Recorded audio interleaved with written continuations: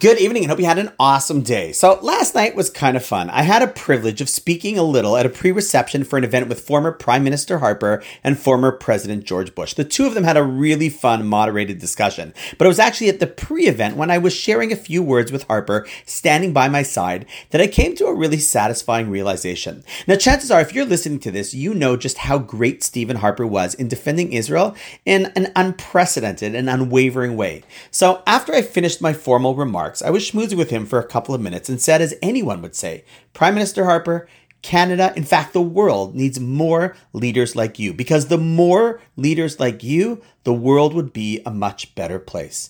And then he looked at me and said, Rabbi, I appreciate your remarks, but I would say that the world needs more rabbis like you, and then the world would be a much better place.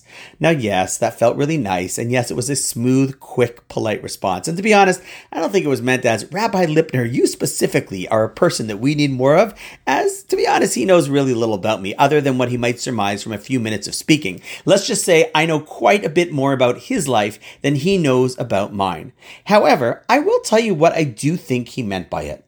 I think he deeply respects religious values. And so he was saying that if there were more people who cared deeply about having, speaking, and living those values, our world would be a much better place. See, true leaders realize that, as Rabbi Sachs famously said, they don't believe in the idea of power, but they believe in the power of ideas. And when rooted in strong religious, moral, and ethical values, it is the bedrock for building a better world. So in fact, whether you're a prime minister, a rabbi, or to be honest, simply a person on the planet, if you're passionately committed to and rooted in good Jewish values, the kind that we try to discuss for a few minutes every day together, then I believe the world would in fact be an even better place. And on that note, wishing you an awesome night, and I look forward to seeing you tomorrow.